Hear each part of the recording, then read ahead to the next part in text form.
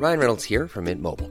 With the price of just about everything going up during inflation, we thought we'd bring our prices down.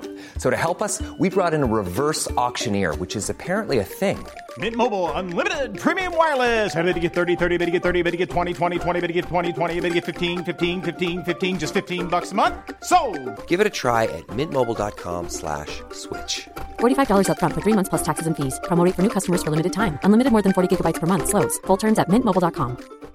Hey, Dave. Yeah, Randy. Since we founded Bombas, we've always said our socks, underwear, and T-shirts are super soft. Any new ideas? Maybe sublimely soft. Or disgustingly cozy. Wait, what? I got it. Bombas. Absurdly comfortable essentials for yourself and for those facing homelessness. Because one purchased equals one donated. Wow, did we just write an ad?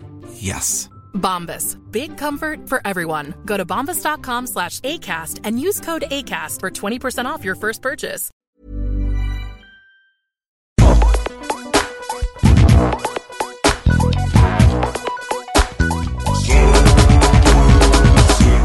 Hey, what's up, and welcome to another incredible, I'm calling it, episode. Nice. It's another of the best episode of Serious Issues, a weekly comic book podcast brought to you by King's Comics in Sydney. My name is Andrew Levins. My name's Siobhan Coombs. She's back, everybody. I'm back. How much did you miss me? 100? Yes. People missed you 100. Yeah, oh, it's nice. Certified it's nice 100. Where were you again? I was in San Francisco for a family wedding thing. It was great. I bought comics. I went to 2 comic book stores. It was great. You had withdrawals. I did. Well, it's just also nice to see what's going on in other comic book stores. I have no life, guys. Did you bring an omnibus on the flight? No. No, that's a level of madness that I can't get on board with. But, like, we bought so many books over there that just, like, we ended up with just the most ludicrously heavy carry-ons coming back. It was good fun. Well, welcome home. Thank you. Thanks so much to Alexi Toliopoulos for filling in for us last week. Yeah, thanks, Alexi. Filling in for you. Yeah. I could quickly address something. Oh, yeah. We addressed it online, but last week, Alexi and myself discussed a genre of movies and used a word that rhymes with frog and starts with W. And that is a word that is used by Greek Australians. It was a bad word, but they've kind of claimed it as their own. And so you have like a long history of Australian actors and comedians embracing that word, and it does come from a point of pride. Now, we record this show in Australia, and that is what our knowledge, like, you know, the meaning of the word is to us. It's not a word that I use, but it's a word that, you know, Alexi himself is a Greek Australian. Mm-hmm. That's a word that means something to him. And so he used it in a funny way to us. Right. We have a lot of listeners in the UK. What's up? Thanks so much for listening. Yeah, that's so nice. The word means something drastically different over there, and we had no idea. What does it mean over there? It pretty much means anyone who isn't white. Oh. It's a disgusting word. And heavy. So we had a couple of people get in touch, mostly quite kindly, and just pointed out, like, you know, hey, are you sure? Like, well, some people said that flat out, we don't want to listen to your podcast anymore, but I got them back. I explained to you we actually literally had no idea. That episode is still up there. I was going to maybe record a disclaimer, but I kind of don't want to take away what that word means to Alexi, and like, because I don't want to censor that. So look, if you want to discuss it with us, the easiest way to do it is to just get in touch. SeriousIssues@kingscomics.com or on our Facebook group, facebook.com/SeriousIssuesPodcast. We don't take things like that lightly. It's very important to us that we, you know, don't use alienating language, but, you know, I think across the oceans, words have different meanings. Yeah. Yep. Absolutely. So, on the show today, we are going to be talking about all the brand new comics that came out last week. We've got a whole bunch of ones. We've got a whole bunch of Marvel. We've got a whole bunch of DC, Image, Archie, Dark Horse, and more. Some stuff I love, some stuff I hated.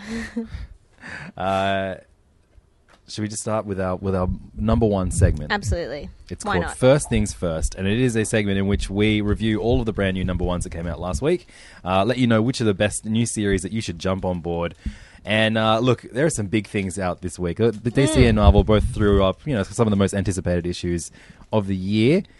We got The Button from DC, which we'll be reviewing later on in the episode. But we've also gotten Marvel's big Zero issue for their big event this year, written by Nick Spencer. The controversy surrounding this entire run is just deafening. Yeah.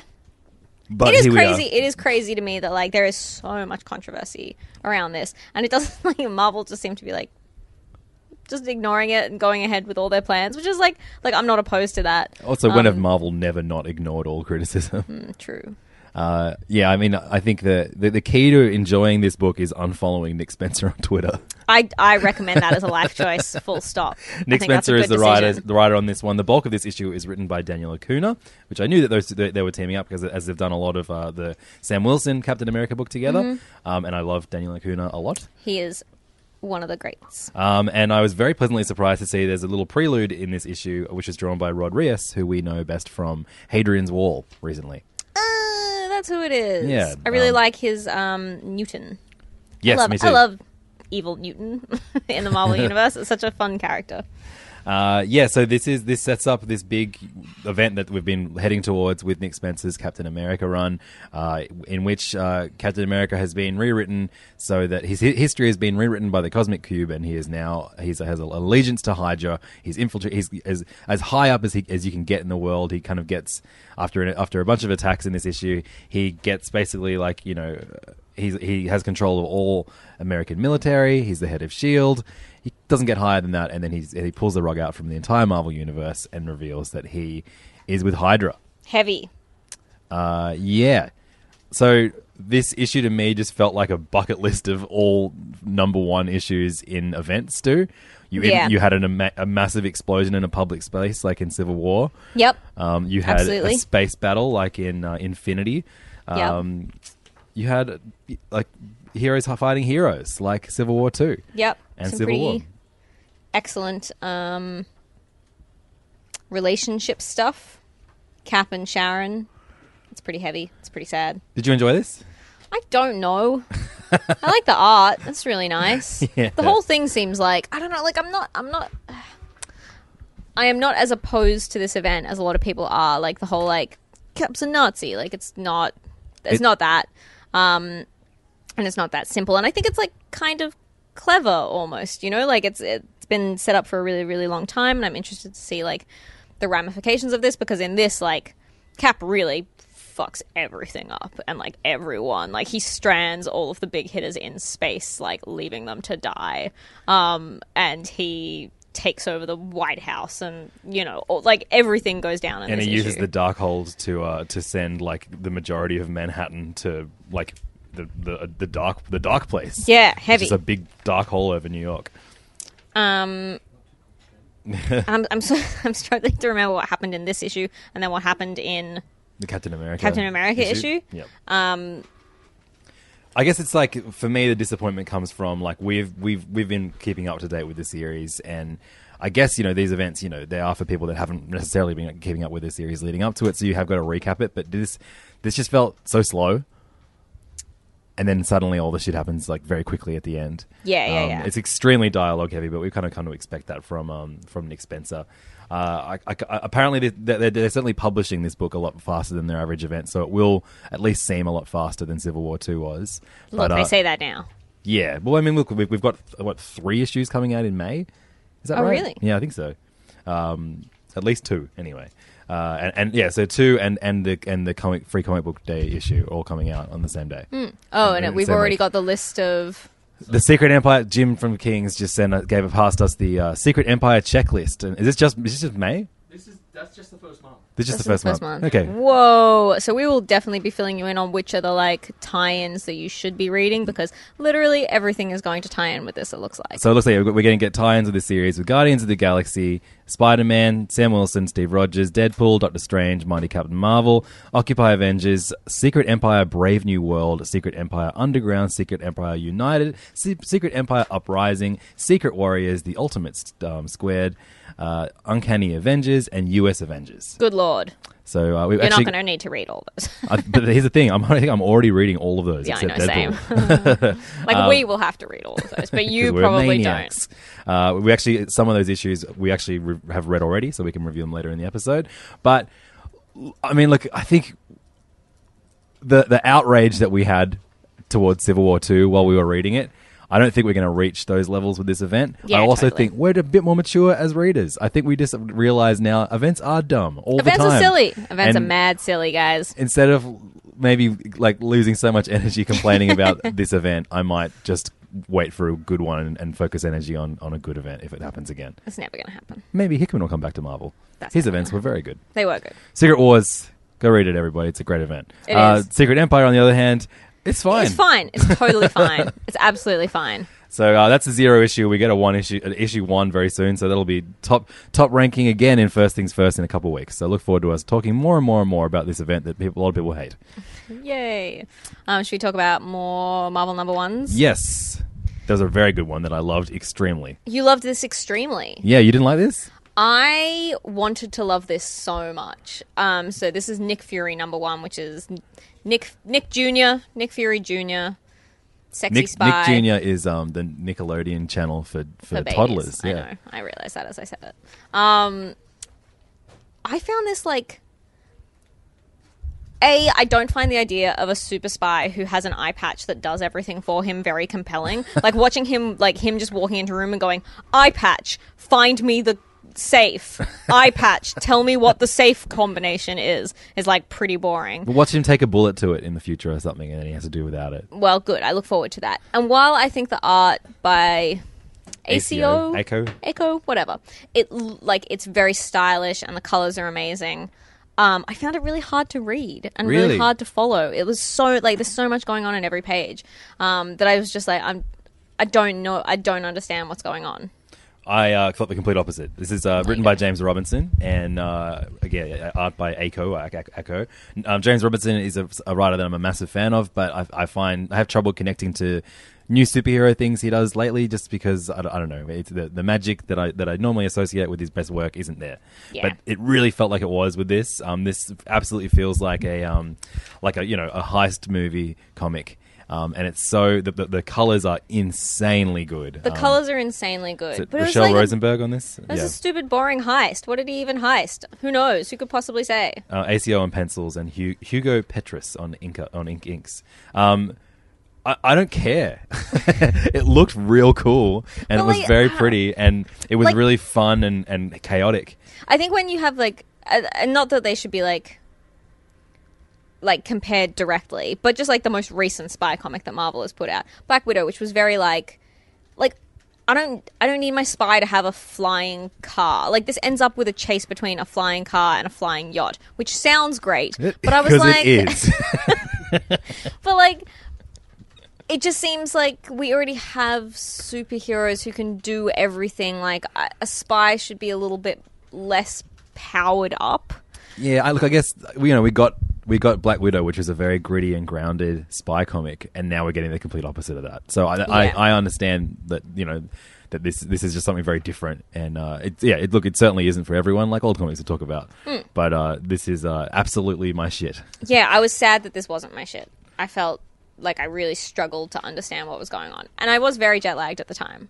To be honest, I read 5 comics in a row, and I was like, I don't understand any of these. Is it me or is it the comics? I broke a record. I read 15 comics on a 1-hour flight. Oh wow, that's amazing. Yeah, I was really impressed. That's a PB. PB. That's like a Friday night for me. I'm really cool. I just sit there and I smash 20 comics, and I'm like, what am I doing with my life? No, but I mean in a short amount. I do that too. Don't worry. In an hour. I'm very aware of what I'm doing with my life, and I read 20 comics on a Friday night too. I'm actively choosing to do this. I really enjoyed this. I'll definitely be sticking with it. And I'm going to give it another issue. I think it's really important that Marvel do more with this character too. Yes, totally. And I guess it's also a far cry from the Declan Shalvey Nick Fury Jr. stories that he was doing in the Civil War 2 miniseries. Do you remember that? I'm sorry, I wasn't paying attention. What was that? Close your laptop, Siobhan. Sorry. Stop looking at stocks. I got an email. I get emails too. All right. All right. I'm sorry. I realized you were going to ask me a question. But Declan Shalvey had that excellent Civil War 2 miniseries. And I like that heaps more. Yeah. But I think this is just a different beast. Yeah, this is like a fun, sexy version. And I'm not into that, all right? You don't fun. You don't like things. You love things to be fun and sexy. That's my favorite. So we're going to go over from those. There's the 2 Marvel. Actually, we've got another Marvel number 1. Did you read this? I bet you didn't. Oh, I absolutely didn't. This is called Guardians of the Galaxy Dream On. I don't know why this exists. You want to find out with Because Guardians of the Galaxy comes out this week. Yeah, sure. That's why. So why would you release this bizarre comic about them being in a pit that makes you see your dreams? It's like a purely I don't gag know. heavy. I'm not sure if this is this particular one is a reprint. I think this is a brand new comic. It's written by Mark Sumerak, Andrea DeVito on art. It's just like a really, really goofy comic. It's fine. Yeah. But it's just like it doesn't tie into anything. It's not particularly in tune with the film version of the Guardians because Groot is the full size Groot, and it's not really in tune with the Marvel Comics version because they're not like stranded on Earth or just about to head out into space. Like So weird. It's just this is its own weird little Guardians tale. So if that's something that is missing from your life. And you're not getting it from the all ages Guardians of the Galaxy series, which is pretty much this every issue. You could pick this up, and then you also get a classic Stan Lee and Kirby Guardians comic. I think it's Kirby. No, sorry, it's not even Stan Lee. It's Jim Valentino and Steve Montano. But this is the origin story of Laserface or something, who apparently is going to be in the movie. I don't know. I don't even know the Crying out characters. loud. I can't believe, like, the movie in, I don't know what it's... Taserface. Oh, that's from better. 1990, this book. Like, the movie is out tomorrow in Australia. Yeah, I'm seeing I it. had no idea. Yeah, Why is crept it up out on so us. soon? What do you mean, why? It's I don't not so soon. Since what? I don't know. It just came out of nowhere for me. I feel like there hasn't been that much press for it or something. Oh, did you read? It's fucking everywhere. They made. Look, I made- don't pay attention to the press for it. They made green my own Doritos. fault. You Oh, can yeah. buy green Doritos. Yeah, because of someone Guardians brought of the them Galaxy. to Emma, who's a total legend, who comes to Queens of Kings, brought them last night. They were Foul? really horrible, but we ate them all. Did you read Monsters Unleashed? I Number did. one? I left it somewhere in one of these piles. Yeah. This is aggressively not my shit. This was more mine than the Nick Fury one. Really? Which is so wrong. What's going on with me? You- This was so fine. I think this is a totally acceptable. It had Mole Man. Yeah, I love sure. Mole It Man. had Mole Man, it had MODOK, it had the Mad Thinker, it had the Leader, and it had Mr. Sinister. Yeah. I should love this. You should love I this. love all those And bad the art guys. was really good fun. Like, this feels like a really fun art is by David Beldion? Anyway, it's written by Colin Bunn. I think this is like a really good kind of all ages comic. It's not being sold as such, but I think it's like a pretty good fun one if you know a kid who likes, monsters. And Yeah, giant totally. monsters. It's the thing. When I say it's aggressively not my shit, I mean it's because I'm not like 12. Yeah. But I think I mean, you are in some ways. yeah, in a way. I guess reading this, there's so much in this book. There's so many characters. Yeah. So there are 5 bad guys in this book, and then we have this kid kaiju who we were introduced to in the Monsters Unleashed event that Cullen Bunn wrote, teaming up with Elsa Bloodstone. Mm-hmm. You've got his parents. You have His 5 monsters. Shield, and then you have these 5 ridiculous, like personality-less monsters. One of them's funny Yeah, why? because he says everything in the third person. When he goes, the mighty Scrag commands that you explain your activities, for he is genuinely interested in those around him. That was kind of funny. Yeah, you're right. Also, Herbie's in it. Yeah, Herbie's in it. It's great. Yeah, What's not to love about this comic book? It's fine, everybody. It seems like it's designed to sell action figures that don't exist. Yeah, Yes. exactly. Yes, exactly. You'll be able to get the keychain, those weird vinyl keychains first. Oh, of course. Then you'll get the Marvel Legends. I don't know the order to these things, but you'll be able to get them everywhere soon. Yeah, of course. In due time. Look, I think this is cool seeing them kind of delve into the world of kaiju and big monsters, but I kind of wish the monsters didn't talk. Maybe that would make me like this more. Maybe, huh? Or if they did, they were like just big, weird, serious people like Fin Fang Foom is or whatever. Yeah, that would be good. I'm very specific about my monsters. That Monsters Unleashed #1. Those are all the Marvel ones. Jesus, or 4. I thought there were only 2.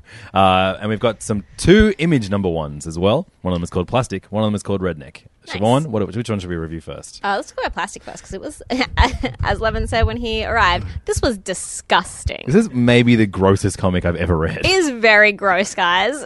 But And- in like it kind of made me laugh. That's bad. I kind of enjoyed it. It's about... So this is written by Doug Wagner and with art by Daniel Hilliard and colours by Laura Martin. Laura Martin is the only one of that creative team that I'm familiar with. Yeah, I've never heard of anyone else involved in this. And this is basically like a former special ops guy who has like a sex doll. Yeah, and he takes his sex doll out to dates. He has long conversations with it. He has and sexy adventures with it. They're I'm- pretty gross. And like... they're, like gross adventures. Yeah, like gross.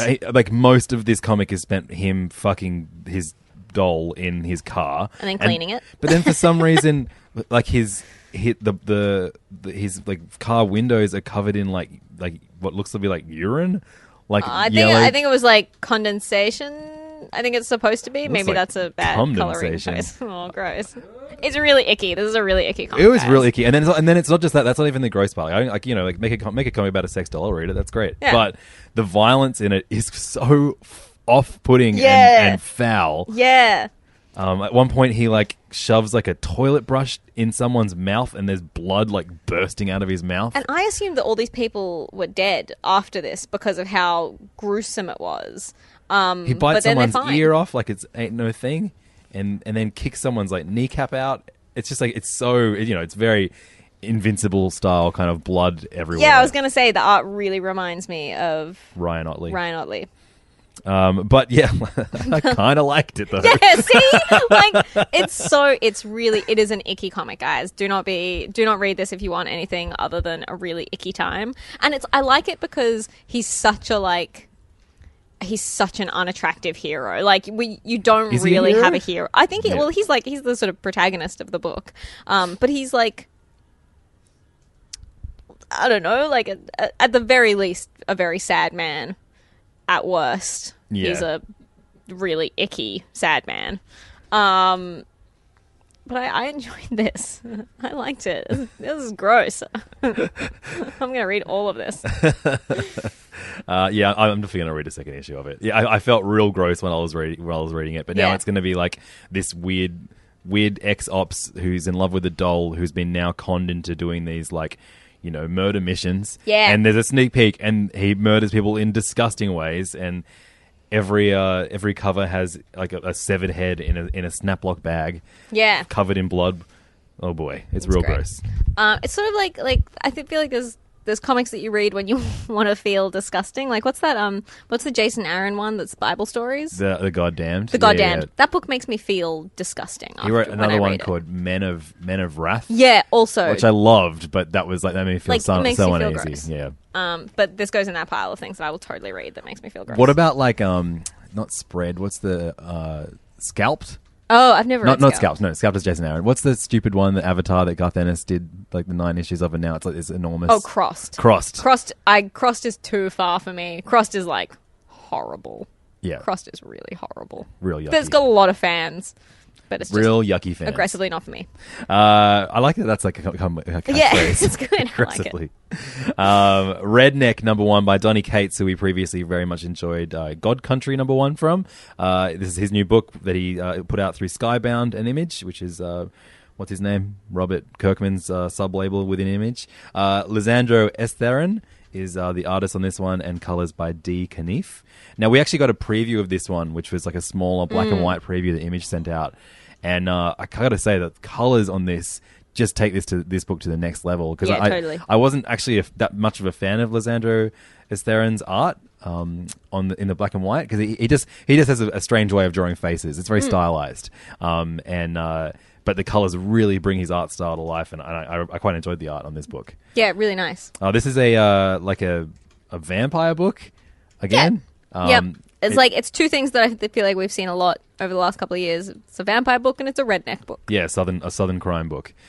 This is those things together, and we meet like a family of vampires, and there's a bunch of rowdy teenage boys, and they can't leave the house, so they're getting restless. So they go out to have a night on the town in a strip club, and things go awry, and it's up to their father to go save the day. Mm-hmm. And he doesn't. Fucks it up actually really badly. I'm invested in this story. Yeah, totally. This was like when I heard the concept, I was sort of did a bit of an immediate like, no, that sounds dumb. But I actually really enjoyed it, and I think it's a really solid first issue and a really compelling concept, and I'm keen to see where it goes. Yeah, it's his. I don't think there's one. There's one female character in the entire book, the little girl. That's yeah. it. And then there's I like didn't notice that. 20 dudes beating the shit out of each other. Yeah. I think This is like like you said, it's a solid number one, but it's not on the same level that God Country number one was. If you were wowed by that, you might not be as wowed by this, but it's still good. Yeah, agreed. Over to Dark Horse now. Actually, we are going to be talking about God Country number 4 later in the episode. But over to Dark Horse for a number one, and probably my favorite comic of the week, The Shaolin Cowboy, Who'll Stop the Rain, by Jeff Darrow, who wrote and drew this. And I don't know if you've ever seen Jeff Darrow's art, but he is one of the greats. Really, really is. One of the absolute greats. He's like one of the few artists who, if he's ever on a variant, I'll always be. I'm not a variant dude, but I love getting a Jeff Darrow variant. Yeah, absolutely. Colors by Dark Horse's Man of Color, Dave Stewart. That is not a good way to describe anyone.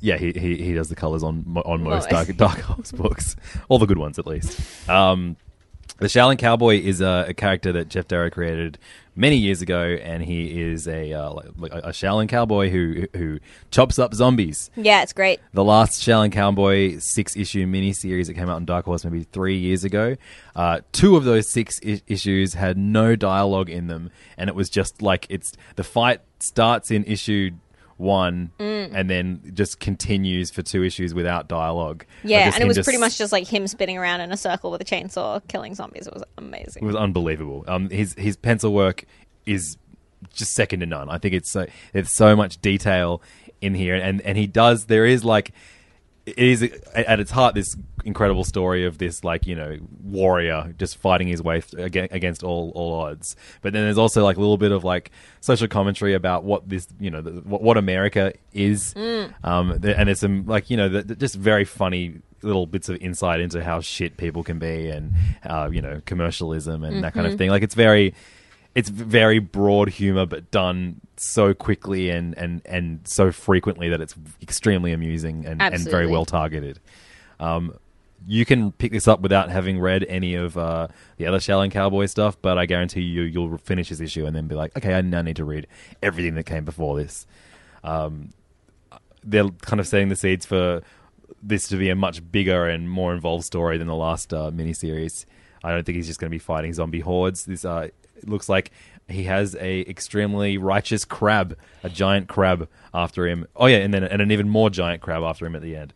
There's heaps of crabs, guys, and they talk. It's like this comic is bonkers, and it's really hard to explain because it's like it's an America that we recognize, but also one that we definitely don't because it's got talking Nazi crabs and dinosaurs, and stuff like that. But it's amazing. Like this whole series is incredible, and it's like even if this book had no dialogue, it would be worth picking up. But the jokes are very funny. I read it just quickly before we started because I'd missed a copy, and I kept having to stop and read out jokes because it really made me laugh. It's really, really good. And like I know, like making fun of like children on Instagram is like something that happens all the time, but this made me laugh so much. It's like passing traffic and you hear a woman say, "Billy, your Happy Meal photo has 8 likes already. I'm so proud." I just love that he put up a photo of a Happy Meal. It's really good. If you're someone that loves poring over every detail of a page, this is absolutely the comic for you because there are so many little hidden gags. Like this makes like Chip Zdarsky's work on Sex Criminals look lazy because there's the amount of gags in the background of every single one of these panels is phenomenal. Yep. Great issue. 5 out of 5, I would say. Yeah, easily. Totally. 100%. Shaolin Cowboy. Who'll Stop the Rain? I'm very much excited about reading this month to month. Probably just going to get 6 issues of hopefully the same quality that we see in number 1. You got to assume so. Over to World Reader number 1. And this is written by Jeff Loveness, who has had some very disappointing news come his way in that he's learnt that the Nova book that he writes with... the dude, the artist that he writes, Ramon Perez, has been cancelled. Yeah, that's devastating. I'm so sad about that. So the 7th issue of that, and we love that series, is going to be the last issue. I think, and we can talk on it when that final issue comes out. But I think it's just having those two Novas together alienates the fans of both of them because young people like Sam Alexander and don't know who Richard Rider is. Yeah. And Richard Rider fans are old and don't want to see some upstart little kid. Yeah. And I'm one of the very few people that are a fan of both. Yeah. And the comic was absolutely for me. I don't really care about either, but I enjoyed that series a lot. It's a real bummer that's going, but you should support this writer because he's a great writer, and this is a new book he has out. It's called World Reader, and the artist on this is Juan Doe, and colors by Rachel Deering. It's out through Aftershock, and this is probably the best looking Aftershock book I've seen. The I art don't and know. colours on Heathen this. is like That's beautiful. not Aftershock. That's Vault. Oh, yep. Then fuck me.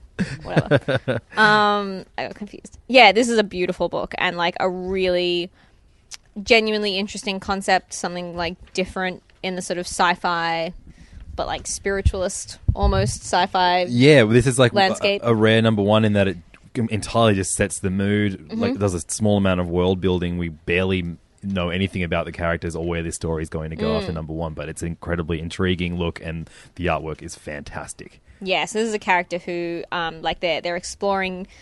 Like, we found out that there is life on other worlds, but they all died a really long time ago. So now there are these teams of astronauts just going around exploring these dead worlds, trying to find out what happened. And our hero is a woman who can talk to the ghosts on the planets and sort of find out what happened. And this is like that. If that doesn't grab you, then you're boring. Yeah, because I love that. So I guess we're going to find out what happened, and also we're going to hopefully see these astronauts save what little humanity is left. So this is going to be a pretty compelling and crazy series, especially if it's like of this caliber. Again, like another really strong number one that doesn't do what number ones usually do and over explains or under explains. It just absolutely just sets the mood, lets you know what the concept of the book is in a really strong way. Yep, agreed. And like the colors, it almost reminds me of like Fraser Irving. Yes, it's like that absolutely. kind of digital color, but like crazy clashing kind of pastel neons. I don't really know how to explain. No, it, but you it's did a great amazing. job, I think. Yeah, I agree. This is another real strong one this week for me. Yep, agreed. So you mentioned Heathen, which is comes out through Vault Comics, and we have two more Vault number ones, which I was really excited to read after because I'd not read any Vault Comics before Heathen. I was like, oh wow, more comics as good as Heathen. Heathen was their first series. Yeah, there you go. Right, so I know fuck all about publishing and comics. It should be Jim's podcast. It should be Jim's podcast. Imagine a Jim podcast. I would listen to that. No, he's swearing. Don't encourage me to swear more, Jim. So Vault have two more comics coming out this week, and unfortunately they're not quite as good as Heathen, but they definitely, at least one of them, intrigued me enough. I think both these comics actually suffer from moving way too quickly, and something that I would love to have seen them build up towards over the course of 3 issues. They just kind of cram into the first one. We've got two comics. One of them is called Colossi. I didn't read that one. I missed out on a bunch of comics this week, guys. So this is written by Ricardo Mo, art by Alberto Muriel, with colors by Stelladia. And this is a book about, I guess it's like set in the future. You have a kind of space bus pilot, who takes off late and then suddenly like is transported into another world, and the motley crew of people on this bus basically have to try and survive in this new world, and everything is real giant.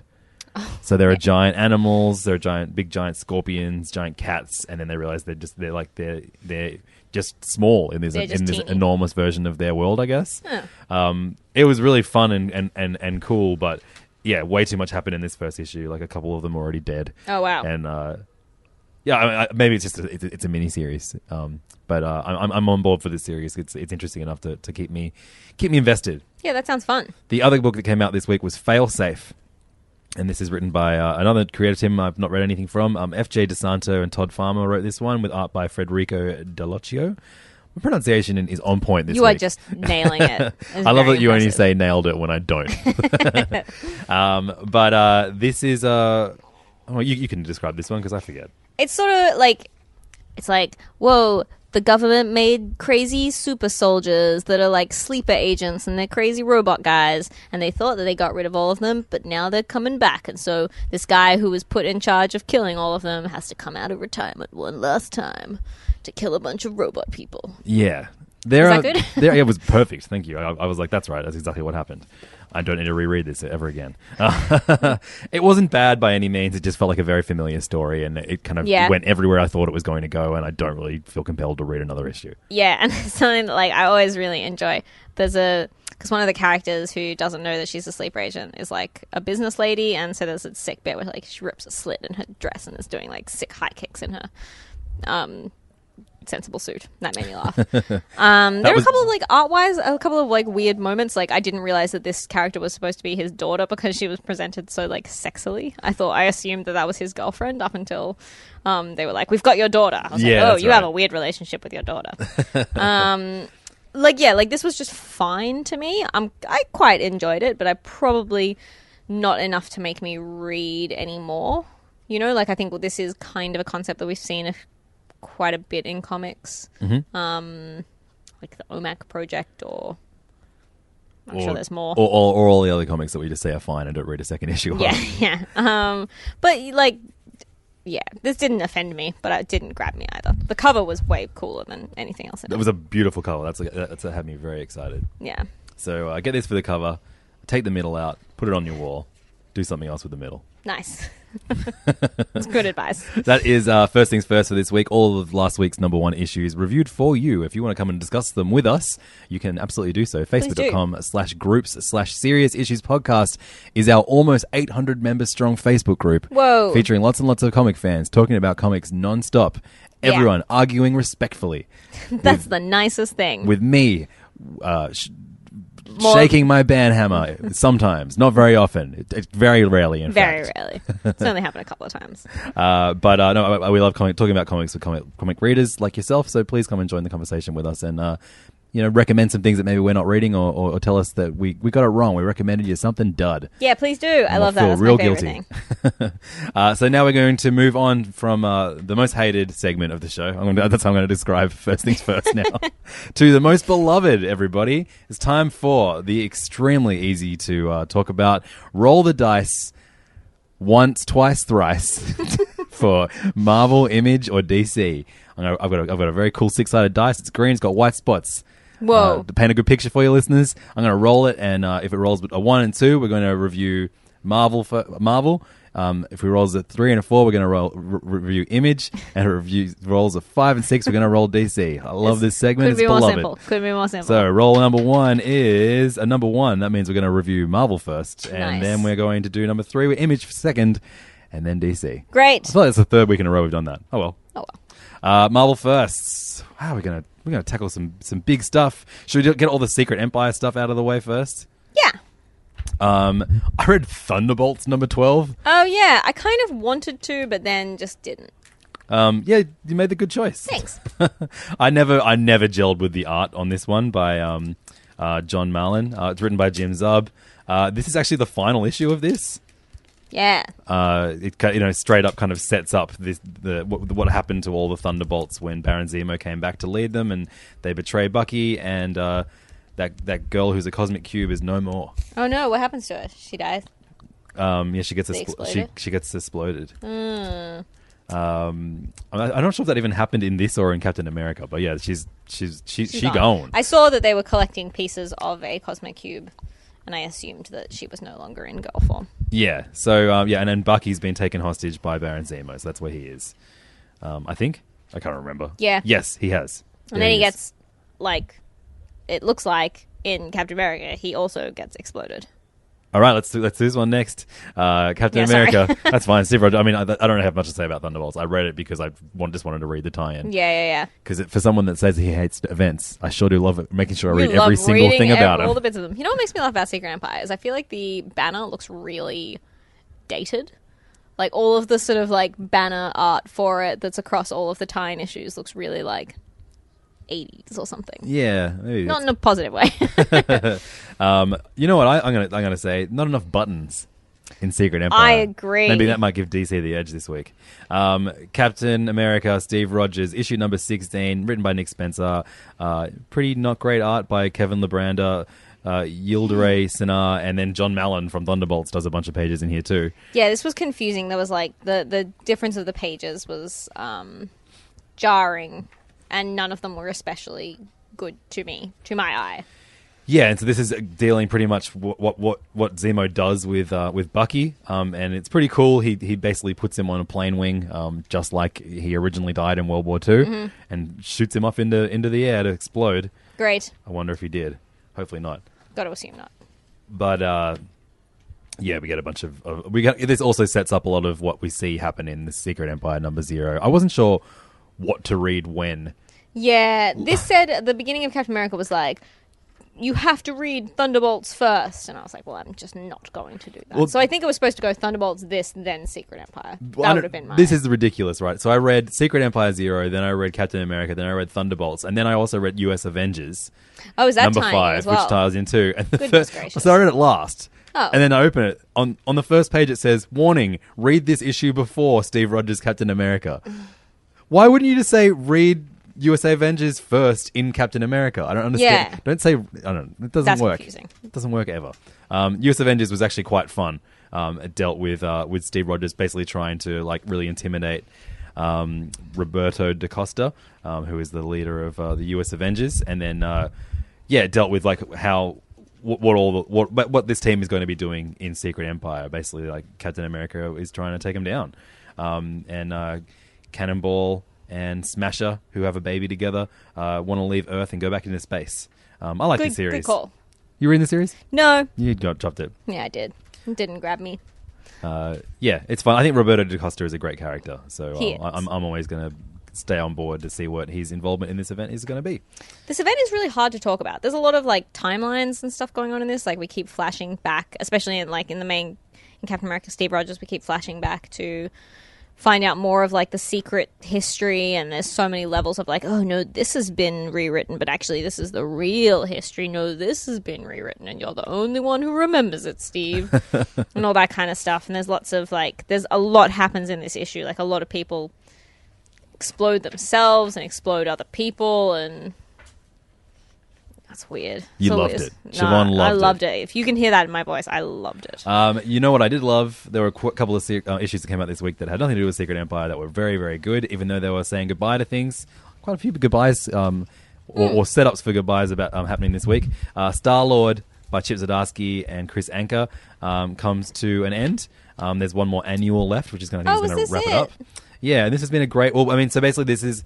It's not really like... It's not like this series has been cancelled. A lot of people are like, oh, Star-Lord, there's no more solicit. It's been cancelled. I think this has always been a mini-series, but I think Marvel should stop being transparent and maybe say 1 of 6. Yeah, Instead of just saying, 1, 2, 3, 4, 5, 6. This is all the grounded stuff. So this and our beloved Rocket Raccoon by Matt Rosenberg, they're just 6-issue minis Okay, that cool. kind of fill in this gap before they relaunch Guardians of the Galaxy with Jerry Duggan, which I'm really excited for, actually. Yeah. I think I've realized that Jerry Duggan might be my favorite writer at Marvel. Really? Like, not besides Jason Aaron. Okay. Like newer favorite. Someone that's really grown into a really great writer. And so much so that I actually feel compelled to read all of his Deadpool soon. Oh, wow. Which is something I never thought I would say. Yeah, crazy. Grounded arc for Star-Lord was written by Zdarsky and Anker, and colors by Matt Wilson. And this kind of wrapped up the story of him of Star-Lord having to do community service, and his beautiful friendship with Old Man Logan was an absolute highlight of this series, and in particular this issue. Logan puts down Star-Lord for slut shaming him. Yep, incredible. And then gives him a half naked man hug. Yep. And it's the exact thing that Star-Lord needs. It absolutely is. It's the thing we all need, guys. There's actually I loved that this was the last issue because it's one of the rare time where everything wraps up really nicely. Yeah, they did a really good job. Like, Javelin gets a cool ending as well. Like, she's reopening the bar that was Black Cat's. It's really sick. I think they did a good job of that. She's a beautiful old lady, and there's an amazing moment where Star-Lord thinks that she's seducing him, Yeah. and he's really on board for it, which I loved. It was just like not what normally people would be like, oh no, this gross old lady, ugh, and then he's like, hell yeah, Yeah, starts taking off his tie, and she's like, oh no, I've been having sex with Old Man Logan. It's the best. This is a really great series, and I think Marvel in a really good position now with. Which they certainly weren't in when the first Guardians movie came out, because they fucked up Guardians of the Galaxy immediately by putting Bendis on it and turning Rocket Raccoon into a murderer. Yeah. And just not really getting the characters right. They weren't in line with what they were in the landing an Abnett run, and they also weren't in line with what they are in the movie. So I don't know. Yeah, it was weird. That was a very weird run, and I wonder, if we have any listeners that stuck with it for the entire run of Guardians of the Galaxy by Bendis, where are you now? Are you happy with what he did? Let us know. I'm very curious. If it's something that I should go back and read, I'm open to that.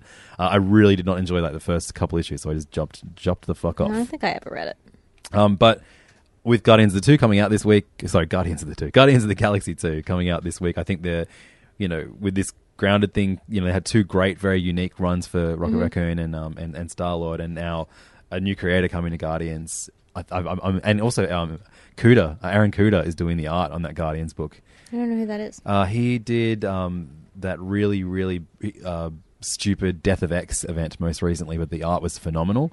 I don't remember. He has a really great cartoony vibe to him. I'll check it out. Yeah. That sounds exciting. Yes, I'm excited to read Guardians comics again, everybody. First we got X-Men back, now we got Guardians back. I'll miss Chris Anker on this book, though. Yeah, I hope he draws a beautiful Peter. Well, we're getting an incredible looking annual, and it's a Chris Anker cover at the very least of him on a horse, riding a space horse, shooting a laser. Amazing.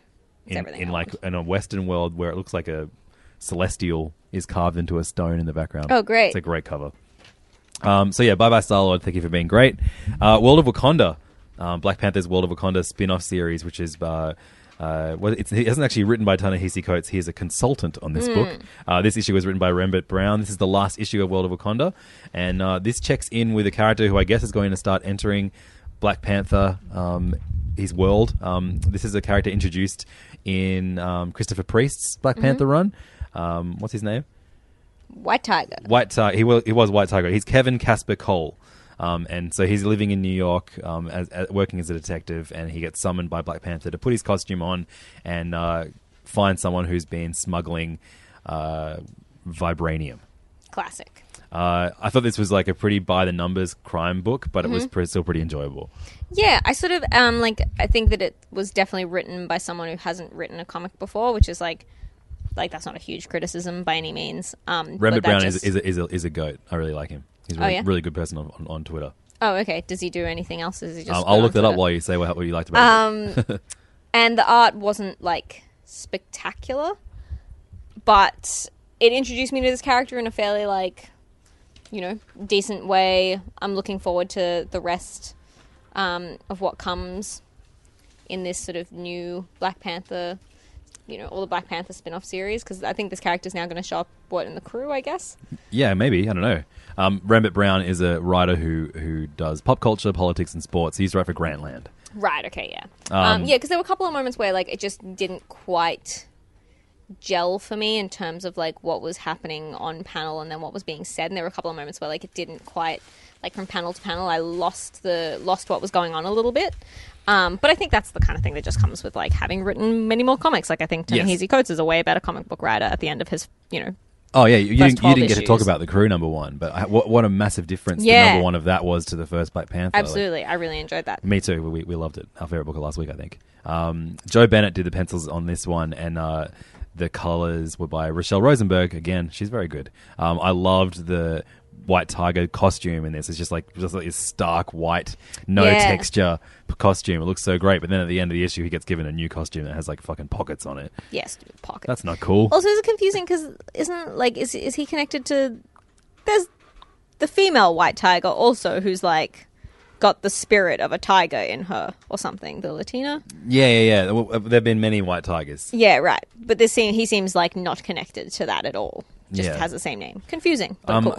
Another reason that I need to go back and read Christopher Priest's Black Panther run. I've not read all of it. I've read some of it. I need to do the whole thing.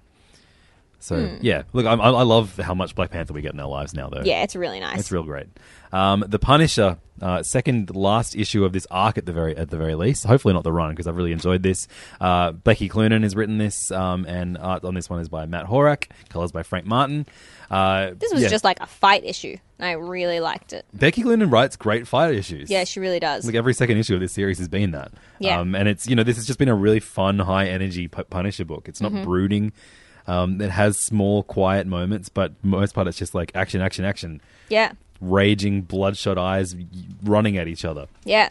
It's an incredible image of Punisher diving into dark water, and as you see like his the skull on his t-shirt, but it almost kind of transforms into the ripples in the water. I think it's a really cool image. Yeah. So yeah, it looks like the next issue is absolutely just going to be a fight to the death with the mercenary, the ex-mercenary character in this book as well. And I love Agent Ortiz, the DEA agent who's also tracking the Punisher. Like, such a great character, developed so well by Becky Cloonan over the course of this series.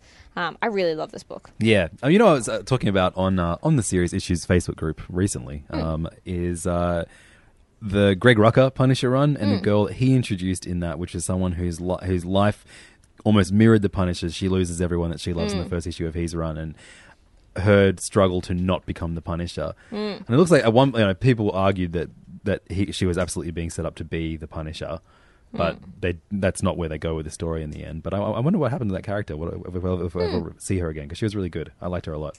She was like a Marine, and her everyone gets gunned down at her wedding in the first issue. Heavy. Yeah, it's no good, but it's a great run. Highly recommended if you like Punisher.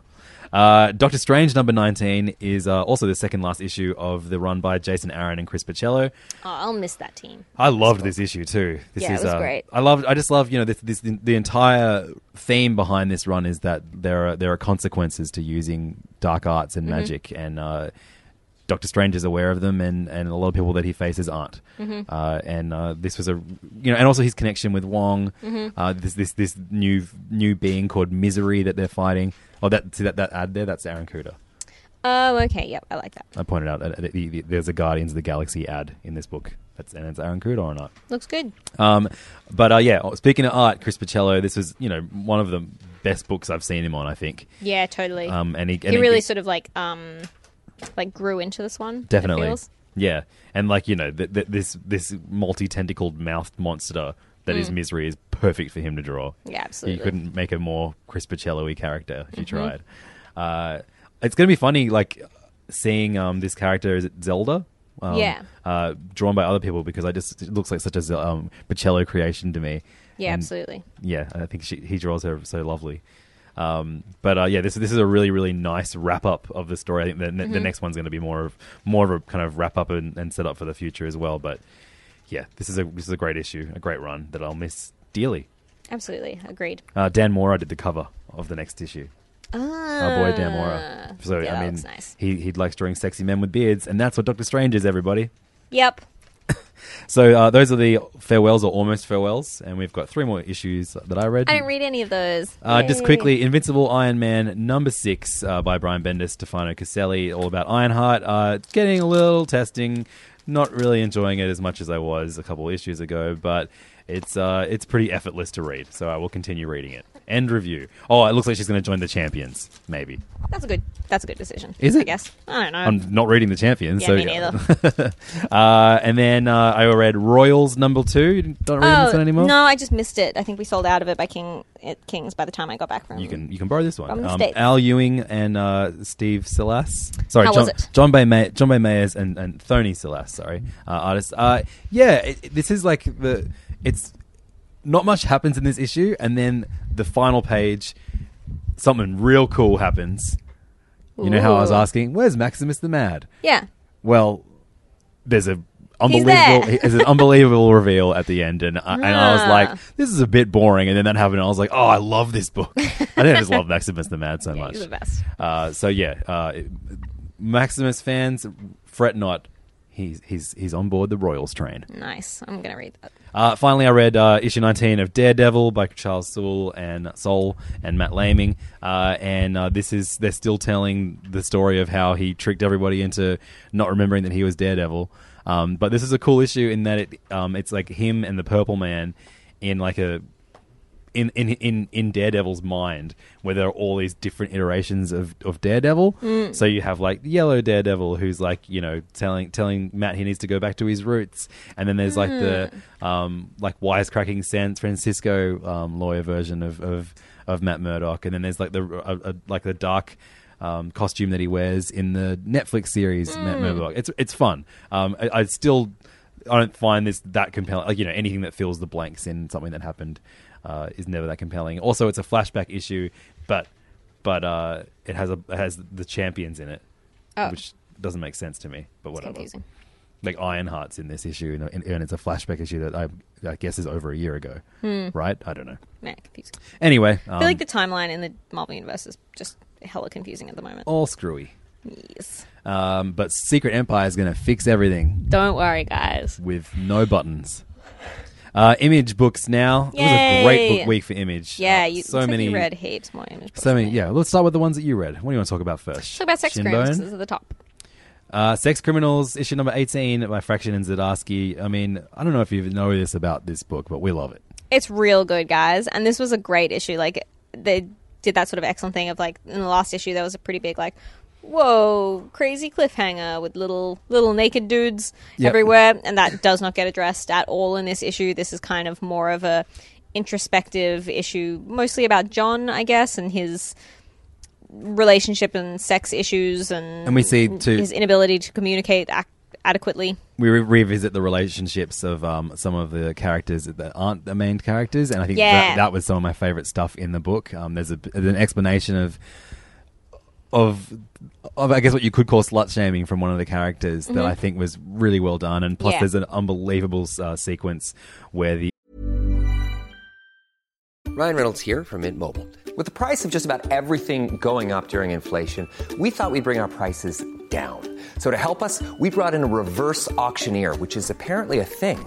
Mint Mobile Unlimited Premium Wireless. How to get 30, 30, bit to get 30, bit to get 20, 20, 20, bit to get 20, 20, bit to get 15, 15, 15, 15, just $15 a month? Sold! Give it a try at mintmobile.com/switch. $45 up front for 3 months plus taxes and fees. Promo rate for new customers for limited time. Unlimited more than 40 gigabytes per month. Slows full terms at mintmobile.com. I'm Sandra, and I'm just the professional your small business was looking for. But you didn't hire me because you didn't use LinkedIn Jobs. LinkedIn has professionals you can't find anywhere else, including those who aren't actively looking for a new job, but might be open to the perfect role, like me. In a given month, over 70% of LinkedIn users don't visit other leading job sites. So if you're not looking on LinkedIn, you'll miss out on great candidates like Sandra. Start hiring professionals like a professional. Post your free job on linkedin.com/achieve today. Millions of people have lost weight with personalized plans from Noom. Like Evan, who can't stand salads and still lost 50 pounds. Salads generally for most people are the easy button, right? For me, that wasn't an option. I never really was a salad guy. That's just not who I am. But Noom worked for me. Get your personalized plan today at Noom.com. Real Noom user compensated to provide their story. In 4 weeks, the typical Noom user can expect to lose 1 to 2 pounds per week. Individual results may vary. Ex-porn star who's been fired from her university job because they found out she was an ex-porn star basically has to revisit the world of porn conventions. And there's an incredible like transformation of her, scholar self to her. What's a cocaine Saint Claire or something? Jasmine Saint Cocaine or something like that. Yeah. And so that means that she goes to a porn convention, which means sight gags galore by good, Chips. And so funny. Some of them are Sexual so funny. Gary shows up, and then some of them are so like just really stupid, like him basically like drawing with the tiniest pen he's got, just a dirty word on a magazine. Yeah, it's great. Yeah, there's so many hidden willies in this one panel of the porn convention. It's great. Amazing. And then like there's like actual jokes on some of the the magazines that we can see, and then there's one that just says "great tits." That's one of the magazines you can get. It's so funny. I love it. A great issue, and really explores relationships. Yeah. Even though these people have like time-stopping sex powers, it's still like it's a romance comic at its heart, guys. And I do like because it's like we get romance comics and then we get sexy comics, but there's very little attention paid to like regular sex in relationships, and like that's a really vital and important part of most relationships. And so it's really cool to see that actually addressed in a comic. And I'm always shocked when something happens off panel in this comic. I always assume that they're just going to show us everything, but they're still keeping a few secrets. But it's so great, and Chip Zdarsky's the best, and Matt Fraction's the best. Yes, and there's an excellent letters column too, which is always worth reading. Yeah, the letters column is always like I love because you can never quite tell whether they're going to respond to something really seriously or just with like a really rude joke, and I love it. Yeah. What do you prefer? I like the rude jokes. Yeah, always. Me too. Rick Remender put out 2 books this week, and they're both books that Siobhan doesn't read, but Yay! I do. Black Science number 29. This is so good. Like, if you have, for whatever reason, dropped off Black Science and were like waiting for it to like be complete, I highly recommend catching up and reading this month to month with me. It's one of my favorite books when it comes out each month, and it is a rare book that's able to juggle so many genres. Like in this issue alone, it's like, it's still a sci-fi book, it's still a time travel, dimension travel book, but it's also a horror book. It has supernatural themes. There are superheroes. There's a high fantasy element. It's just it does everything, and it juggles so many crazy threads of plot so well. Like something that happened issues and issues ago will suddenly come back as a major threat. And it's an incredible book. So Rick Remender, Matteo Scalera, and Moreno Dionisio doing incredible work on this book.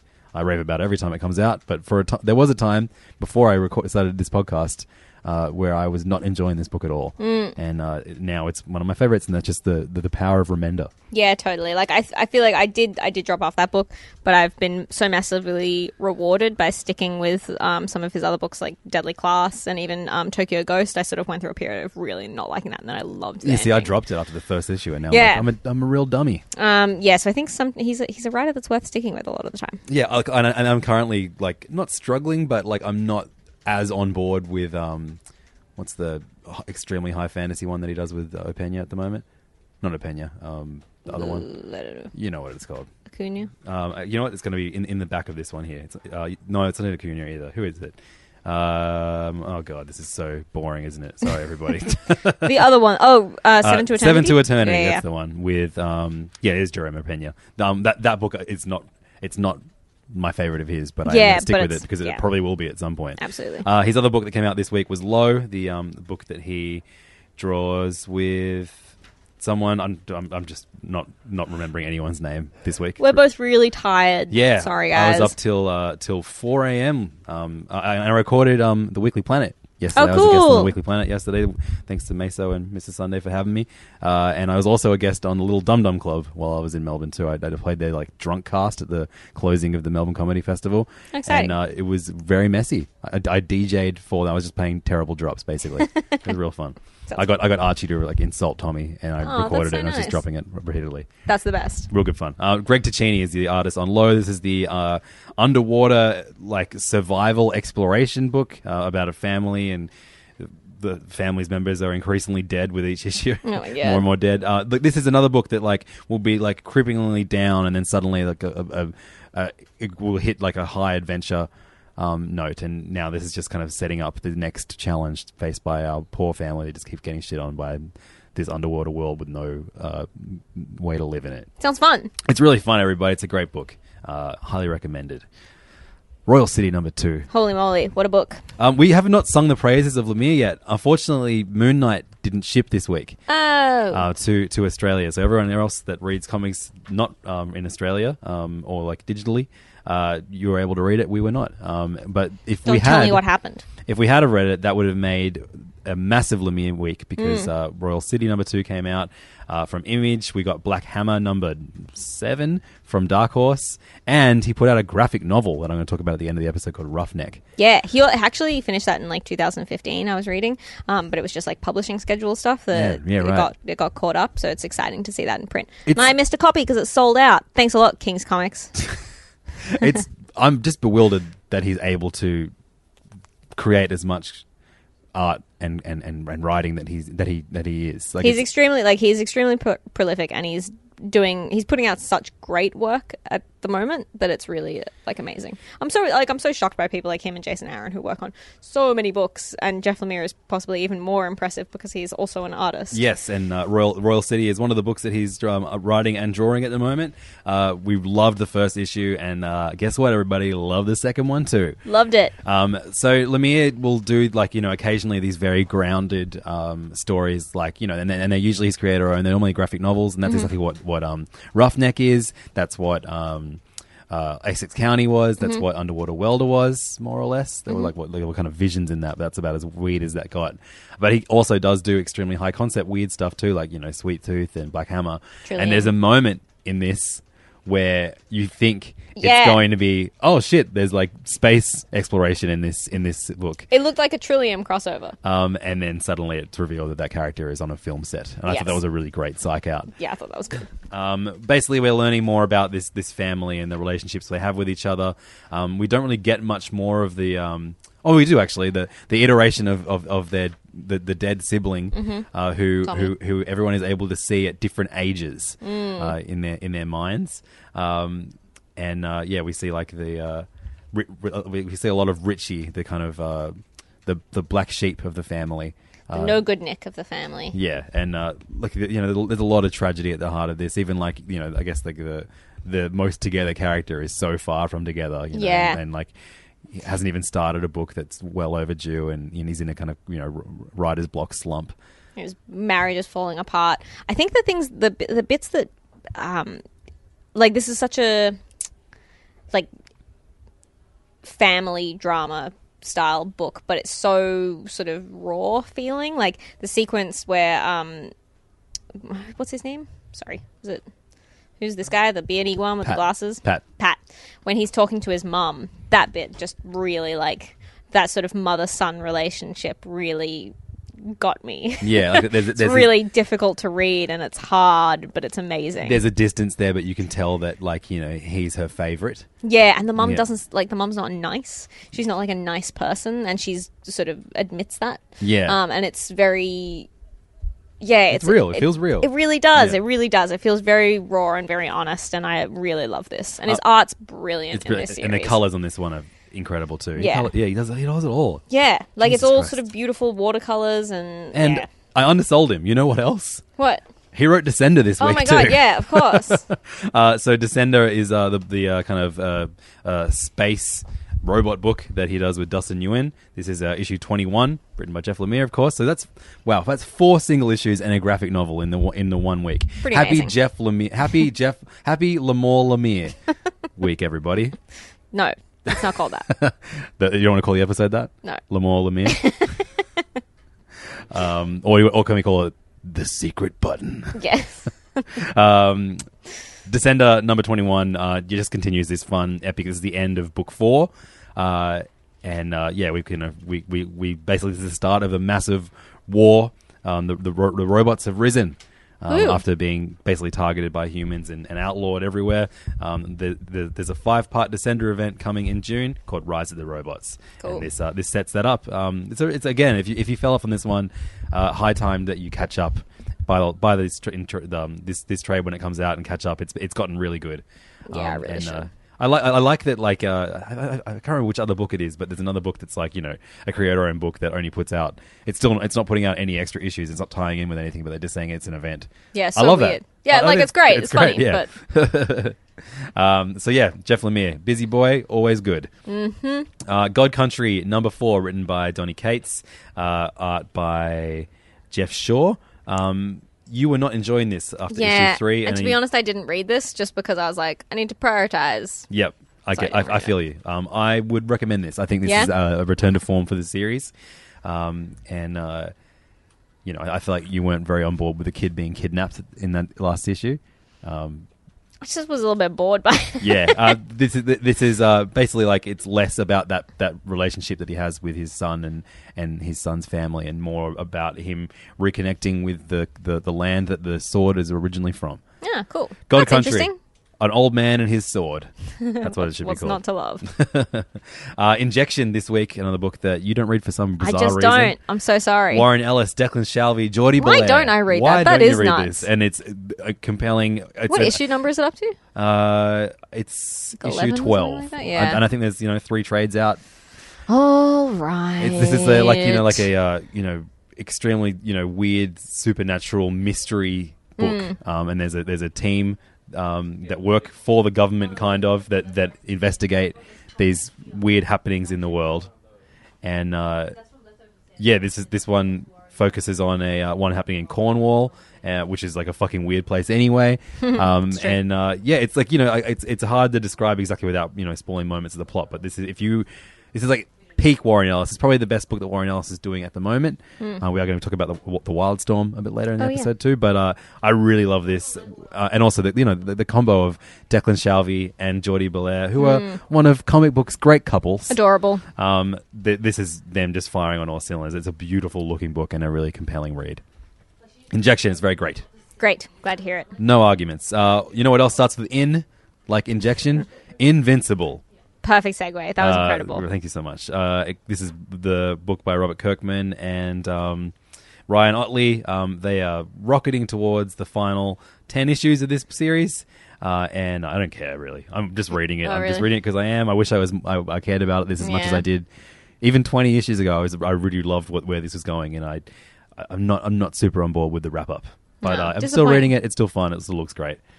And we're going to bring it to you each month until it's over. Did you not read any? You got a few. All right, curse words. Okay, let's talk about curse words. Charles Soule and Ryan Brown. Again, another book that you weren't feeling. Also, there was a Trad Moore variant this week. I just saw that. It's beautiful. That is beautiful. This is I'm so excited for him to start doing interiors again. He's been posting pictures from the series that he's doing with Alice Cott coming out through Image. He's doing an Alice Cott series? Yeah. Oh my God. I'm so geeked. I'm going on his Instagram. He's posting like character profiles and stuff from it. I can't think of what the series is called right now, but good Lord, I'm excited. Is Trad Moore canonically our favourite artist? No. He's one of the most hyped from us. My favorite artist would be like... No, our. Oh, Al. Yeah, maybe. We got to share things sometimes. I'm sorry. Shinbone. Curse Words is the book about the wizard stranded on Earth without magic, but sometimes he has magic, and when he uses it, his beard grows back. And the leaders of our country, of our world, want him to stop using magic because there are crazy consequences and missing people and explosions, and then a bunch of other wizards are coming to Earth to kill him. I find the colors on this really bizarre. Yeah. Like, this is a weirdly colored book for me. Who does it? I don't know who does it. Michael Garland. And Ryan Brown. Weird. This got real good with this issue, right? Yeah, I mean, it's not my favorite series by any means, but what is? What's my favorite series? I don't know. I love absolutes. Yeah. Savage Dragon, according to the Jim voice in my head. Everyone who listens to this show knows that you've not read any Savage Dragon. But this is perfectly enjoyable, and I really like the bit where he goes to the magic show and starts believing in magic again because of stage magic. Yeah, it's great. It's great. Because he's lost his connection to the magic of his old world. His assistant and friend is helping him find places on Earth that he can witness Earth magic and basically restore his own magic. It's really fun. It is fun. And his service koala is still great. Yes, definitely. Great character. You read two books that I didn't. Again, I did. I ask why you don't read Injection. You could come back and say, well, why don't you read Monstrous, Levins? It's a really good point because Monstrous by Marjorie Liu and Sana Takeda is like consistently so beautiful. Like, this is such a beautiful, beautiful book. Really kind of like Japanese mythology inspired. Crazy magic fantasy ongoing series. Hard to explain where it's up to at the moment. But it's one of those series that's had, like, they've done so much world building on it that it feels really lived in. It feels really amazing. There's always like essays in the back that are like excerpts from someone's, lecture on this element of this world and stuff like that. So there's so much that you can discover about it. And the lead character, Micah, is so like compelling, and there's all sort of half fox people, and it's all, the interactions between the pure fox people and the half human, half animal hybrids, and it's really, really cleverly done and continuous. Like, one of the things I really look forward to every month. So definitely pick this up in trade, guys, if you're not reading it. Yeah, I think I'm going to make the call and take that home today. I think it's a good call. I can catch up on it. Another one that I read that you don't read is Mirror. Again, I don't know why. By Emma Rios and Hui Lim. Because it's one of the best looking books. I always, just even the covers, I'm like, why don't I read this? It's so beautiful. Good. It's so beautiful. And it's another one that's like, they've done a lot of world building, and like, this is issue 7 now, so you should definitely go back and pick up the first 5 issues in trade, because that was one of my favorite things that I read last year, I think. And like, there's an element of they don't hold your hand with this. Like, it's a couple of moments where I was like, I have no fucking idea what's going on here, and I wished I had the trade there to reference bits and pieces. But it's so like, you know, this is a world where the military is all women, and it's so beautiful. Like, the art is like these beautiful watercolors, and there's sort of all these different species of people and god people and sculptors, and it's so hard to explain, but it's one of those ones that you kind of, I feel like it's really dreamlike, and I just kind of slip into it and just enjoy the ride, and it's really beautiful. I really highly recommend it, guys. Final look from Image this week, Eclipse number 6, written by Zach Kaplan with art by Giovanni Timpano and Flavio Dispenza. I'm really teetering with this book. It's like, this is the one where like the sun is now, you can't go outside during the day. Everyone lives underground. If you go out in the sun, you burn to a crisp, or to a blobby mess in this book. And it's really kind of setting up something, and I don't really care. And I think if the next issue comes out on a particularly busy week, I will drop this book, but maybe not. I already dropped it, guys. So that's Eclipse number 6, and those are our Image reviews for the week. Woo! Which leaves us with The Button. Oh my god. Should we just jump straight in and talk about The Button? DC reviews, everybody, and we're talking about Batman number 21, the crossover event between The Flash and the Batman, and I'm talking about The Button. My greatest arch nemesis. The Button. And that is, of course, the smiley face button that the comedian wears in Watchmen that is shown up in the Batcave because of reasons. You think the secret empire is scary? An empire of sleeper agents that belong to Hydra? Let me tell you about my most feared inanimate object that I found. The Button. Everyone's very impressed by Levin's bat voice in the King's Comics office. Yeah, I can't believe he kept going. It helps that I'm excruciatingly hungover. Yeah, totally. Batman number 21. Was this co-written by Tom King and the dude who does the Flash book? I have no idea. I'll find out. I kind of weirdly assumed it was written by Jeff Johns for some reason. I don't think that's correct. No, it's definitely written. So it's Tom King wrote the script of this one. Okay, right. And, Jason Fabok on art. Amazing Jason Fabok. The art's really nice. My favorite bit was when so Batman's like, hey, the Flash, can you come over to the Batcave and help me out with something? And Flash is like, okay, give me 1 minute. And so like a timer starts. And then someone arrives in the Batcave after 10 seconds. And Batman's like, oh, the Flash, that was so quick. And the reverse Flash goes, the Flash? No, quite the reverse. That was good. But that's how supervillains should speak. Of course it is. This was, and I love that Batman's watching hockey. Yeah, that was weird. I wouldn't have thought that Batman was a hockey fan. Well, that's like the famous Gotham and Metropolis teams. That's that has been referenced many, many times in the fuck me, I don't in know. Comics before. Is that your new catchphrase? Sorry, I'm really tired, guys.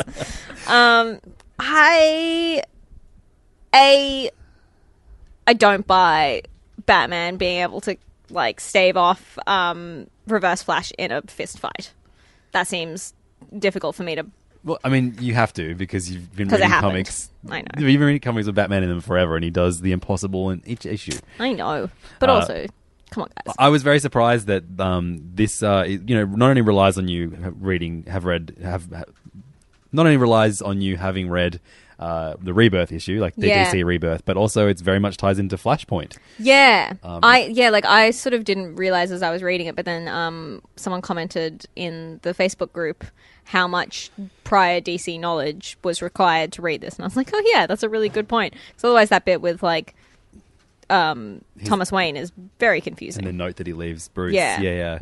I really like this issue. I thought it was like, it was really frantic and fast and so tragic when Flash finally shows up at the end. Yeah. And sees them both lying on the ground. I would have loved if he was like, well, see ya. Just dashes oh, out. God. My problem. I was never here. But, it's for whatever reason, the Psycho Pirate's mask zaps the button, and then that kind of opens a connection to the world that we previously visited in Flashpoint. I like that we're finally starting to see what's going on with Saturn Girl. That was cool. Oh, was Saturn Girl in this? Isn't that the issue that happened in? No, are you talking about the very start? The very start? Where's Saturn Girl? Who's in Gotham? I mean, she's in Arkham. Oh, right. Was that Saturn Girl? I thought that was Gotham Girl. No. That's Oh, the Legion of Will Yeah, Die. when Of she course, mentions the I'm an Legion. idiot. You are an idiot. I'm a goddamn idiot. Anyway, I was like, what's this woman? Give me the button. Yeah, more buttons. Batman's greatest foe. We'll catch up with the button next week in The Flash, I think. Yeah, Flash 21. So there's a bit of controversy in the collector world because there was a very special lenticular cover of this issue, and there are of the next 3 issues as well of Flash and Batman, all about the button. Why didn't they do a variant that came with a fucking button? That's a great point. That's a very compelling point. But there's all kinds of weird rules about like the copyright of that smiley face, so a whole bunch of countries didn't get the sweet lenticular cover, including unfortunately. most comic book shops in Australia, except for whatever reason King's has got a bunch of them. We're very crafty, but they're all gone because of speculators. Thanks, guys. But there's going to be as many of the next few issues as well. So if you want to get your hands on the lenticular covers, make sure you get in touch with someone at King's Comics, kingscomics.com, or what's that address again? 307 Pitt Street? 310 Pitt Street. Damn it! Why you is it? Suck. What isn't is what? I feel like I always say 307. It's like a bottle shop or something. I think it's a brothel. Fuck me. Yeah, so that was Batman the Button. I like this. I like, even it's very silly as far as like silly events go. It's pretty silly, and I like that it's just crossing over between those 2 books. Like it doesn't seem to have it doesn't have its own series just yet. It's not sort of. Oh, can't wait for the Button reboot. Yeah. All-Star Batman also came out this week, the finale of the Ends of the Earth run that Scott Snyder and Jock have been working on together. And this is the one that was famously ruined in Detective Comics last week. Because I didn't read Detective Comics last week. I missed so much. Good Lord. I'll fill you in. Thanks. Live on this on upcoming episodes. But this was spoiled. It basically told us who the main villain behind all the events in this arc has been. And so it actually I wasn't, that's why I wasn't expecting such a big reveal in this issue. And then so when it happened I was like, oh, but I already knew that. Yeah. And it's like, why did they allow it to be so ruined? Anyway, I thought this book was pretty underwhelming as a whole. I enjoyed this. I didn't read Detective, so it wasn't spoiled for me, and I was like, whoa, I didn't see that coming. This is like the Ocean's 12 of Batman comics, like the ultimate gotcha. Yeah, it's true. And lots of Batman comics do that, I know, but this just felt like a bit like Batman gets shot point blank to the head and then like peels it off or something. I don't even know. I don't know how that happened. But I like there were bits and pieces that I liked in this. Like I like the Return of the Blackhawks. That's pretty cool. Yeah, that's great. I'd be heaps into if they showed up more. The Francavilla backup is still like great and excellent. Oh, that's. I mean, it looks great and excellent, but I don't get it. Yeah, I don't know what happened in it, but it looks great. Isn't that what comics are for, guys? And I like Jock. Of course. So I was into Jock? it. Jock's great. But yeah, it's like I just saw this. Scott Snyder said on Twitter, like, this is a series. Like, as long as you guys keep buying this series, we have plans for it. Like, we have no plans to ever stop doing it. So All Star Batman will go as long as people are still purchasing it. So if you like it, keep purchasing it, guys. Maybe he should write stories that make more sense. Maybe. Or not, whatever. Who cares? Superman number 21. And this is a comic you can set your watch to. Black Dawn, Chapter 2, written by Patrick Gleason and Peter Tomasi, with art by Patrick Gleason, pencils by Patrick Gleason. This is a good comic. This is such a great good comic. Like, it is really hard to fault it. Like, so enjoyable. The art is excellent. The bit where Damian is riding Superman like yes. a magic carpet so great. Was my favorite panel of the week. That was excellent. Yeah, I think when you talk about this issue, I'll find that what was our panel of the week according to our group. Oh, there you go. Yeah, like Damian is riding on the back of Superman and saying stuff like, hold steady, Superman. Like, Damian's the best. Anyone who doesn't love Damian is a fool. A grub. But this is so fun. Like, this villain is genuinely a bit scary, and like surprising. We don't know what's happened to Batman still. There's a big sort of monster fight that goes really well, but people aren't, people disapprove of Superman not using lethal force, which I think is a really cool, interesting story that we probably haven't seen that often in Superman. Well, I mean, no, we've seen entire arcs about it, but not when his son is okay with it, or allows his emotions to make himself okay with using lethal force. And I'm so keen to see where this goes. Like, we were wondering whether that sort of spooky swamp that showed up in that issue a little while ago, when John and his buddy went on an adventure, and that definitely shows back up. So I'm interested to see what that all is. Like, so many cool mysteries, and the art's brilliant, and the art is good. Yeah, this is a great comic. So I thought a panel from this one panel of the week in our Facebook group, which is facebook.com/group/serious issues podcast. Come and talk to us and come vote for the panel of the week every single week. But instead, the panel of the week came from Super Sons issue 3. Also written by Peter Tomasi, art by Jorge Jimenez. The panel in which Damian and John psych out the robots of Batman and Superman, and they yell "now!" That was the most liked panel on our group this week. There you go. Real great issue, just a super fun book.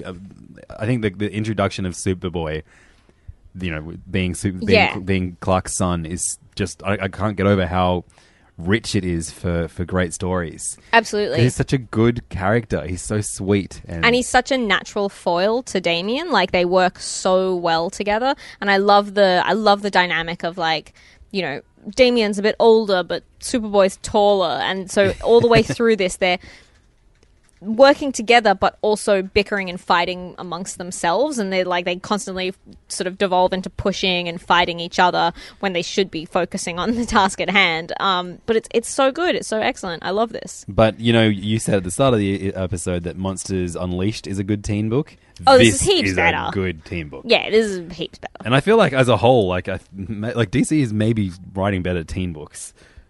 Yeah, I think that they have better characters aimed at that audience, That's a good point.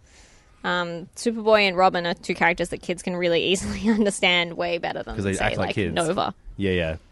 Oh, no, but Nova is a good teen book. It is, but just in terms of immediate recognition and things that kids can get on board with without having to know what the a whole Cancerverse bunch is. of who Richard Rider is and how many Novas there are and who the hell Cosmo is. Yeah, you could just be like, hey, Batman and Superman had sons and they're in a team This together. is it. Yeah. It's in the title. And They're called Super Sons. I love Damian being disgusted that John has no idea about who Amazo is or anything like that. Like, don't you read? It's really fun. Great dynamic. Really clever. I love this book. So Superman also showed up in another book this week with probably my favorite cover this week. Cave Carson Has a Cybernetic Eye, a book that I complained about just last issue, but holy moly, what a great issue. I love this. Written by Jared Way and John Rivera, with art by Michael Avon Oeming, and colors by Nick Filardi. This was a incredible issue that dealt with, Cave Carson has mentioned throughout this series that he once saved Superman, and we get a version of that story that might not be a retelling of it all. It's kind of told from the perspective of him being stuck in his own mind, and this is a intentionally hard to follow comic sometimes. And I thought that having Superman there made the comic so much more fun to me.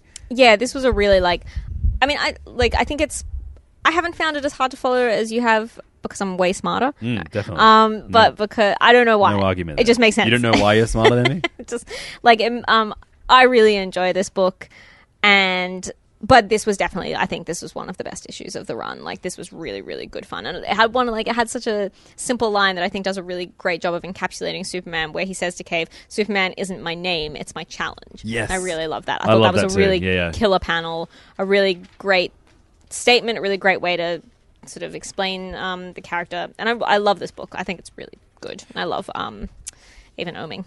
Yeah, me too. And I would encourage all these young animal books to include DC characters if they're going to be as well written as Superman is in this book. Yeah, it's so fun. It's it's always fun when you see Superman pop up in Doom Patrol or something like that, because you're like, oh shit, they tie in. It's fun. Nightwing number 19, Nightwing Must Die, Tim Seeley and Javier Fernandez. Javier Fernandez? Someone Fernandez. Javier Fernandez. Javier Fernandez. This book is not that good. I heaps like the art. I wish that we could get past this Professor Pig, Dr. Hurt story and get to Nightwing having a baby. That would be my favorite. I don't know if we're going to get there, but that would be way more fun for me. This I'm not finding super compelling at the moment, I have to say. But I'm going to stick with it. What I do like about it is that he is allowing his girlfriend to come and fight with him. He's not being super protective of her. I think that's really important to this book progressing. Although it does make me like, you should not be fighting when you're pregnant. Like, come on. Jessica Drew did it sometimes. Yeah, but she had special armor. Right. She had a special suit that was armored. This armored. has blow up spray cans. Yeah, come on. That's really not... It's not sensible, all right? Yeah, you're right. It's not great, but I'm sticking with it. Yeah. And, I really love this cover. Yeah, okay, cool. I think it was a good cover. Oh, yeah, I mean, I should be more invested in this story because I really like Grant Morrison's run on Batman, and anything that reminds me of that I should be really happy with. But for some other reason, having Dr. Hurt and Professor Pig here, I just don't care. Yeah, it's not that... Yeah, I agree. I can't quite explain why, but it's just not doing it for me. So before we leave the DCU, let's talk about Batwoman. I did not read it. I didn't even realize it came out. Oh, you didn't read it? Should I? I don't know. I'm finding it hard to follow. This is all sort of about... It's really, really... just look at this double-page spread. There's so much text and so many characters that they're introducing.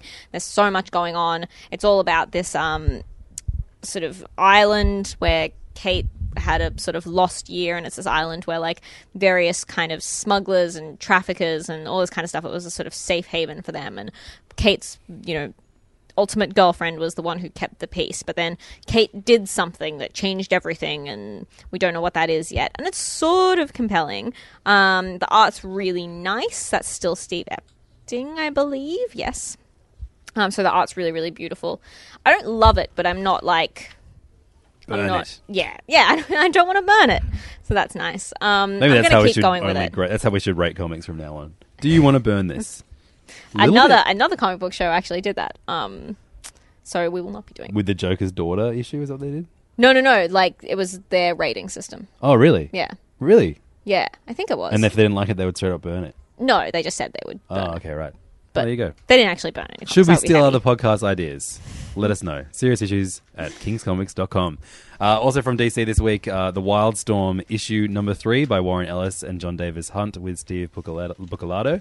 This was one of the comics where I was like, what is going on? I'm too jet lagged to understand anything in this, but I still really liked it. I like the art. Well, we see, what's his name, with the red face. This guy, the famous guy from Grifter. Grifter put on his red face mask. The guy with the red face, you know what I mean?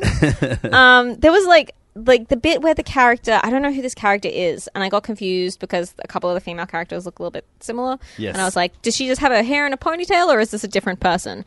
But when the character who starts going through the TV and all the different sort of forms of fiction, I found that a bit confusing. And also when she goes into her phone and it says Cord, is that a reference to Cord Industries as in Ted Cord? Well, there were actually references to so many DC properties in this. There's a Doom Patrol reference, the Martian Manhunter. Yep. But I really liked it because in this version, Martian Manhunter is like a Sex in the City lady who's like, Earth boys are easy, but is like a big bug lady. Yeah. That was really funny to me.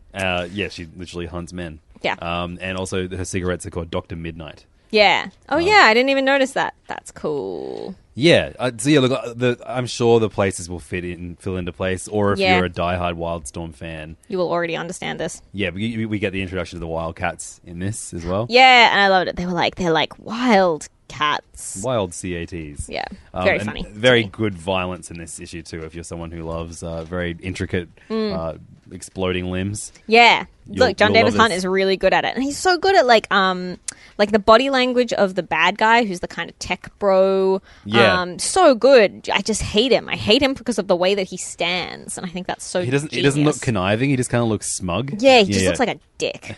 It's really good. I love that. Really good. I also read Astro City number 43 by Kurt Busiek and Brett Anderson out through Vertigo this week. This was a really cool story. There's been this like a character that breaks the fourth wall since it came back to Vertigo, and he shows up sporadically and kind of like, you know, guides the reader through the panels. And sometimes it's cool, sometimes it's weird. It hasn't really amounted to much yet, but he begins to break the fourth wall, and then suddenly another character does too. Oh, wow. And so it's narrated to you by this girl who loses her dad and is able to imagine a version of him that comes to life as a superhero called the Gentleman. Look, it's hard not to recommend. Like there's very few issues of Astro City that I wouldn't recommend, and this was absolutely one that I would. Really great issue. And this is actually, I feel like the last few times the issues came out, I hadn't quite caught up. And now I'm 100% caught up to Astro City, and it will be reviewed every time it comes out on this very show. Nice, good job. Those are our reviews of DC, Image, and Marvel. But guess what, Shinbone? Those aren't the only publishers that put out comics. We've got an Archie book, we got a Boom book, we got 2 Dark Horse books. Let's do the Dark Horse ones first. Black Hammer. I missed this. Number 8, written by... I hate my life. The very lazy and not at all hardworking Jeff Lemire. And art by Dean Ormston and Man of Colour Dave Stewart. I never say it again. You could just call him Man of Colours, and that's way less bad. Okay. Black Hammer, of course, being the a bunch of superheroes stuck in a boring town where nothing happens and they can't leave. Eat shit. This gave us more backstory in the girl, basically the version of Shazam, but she's stuck as a little girl version all the time, even though she's like an older woman. This gave...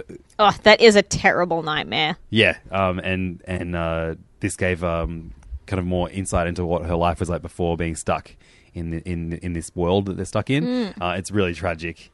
And a real sad thing happens at the end, and I'm starting to doubt all these characters. Oh, it is like a constantly tragic book, and it's another one that like Jeff Lemire, he does such an amazing job of like bringing that really painful raw humanity into something that is otherwise basically a golden age superhero book.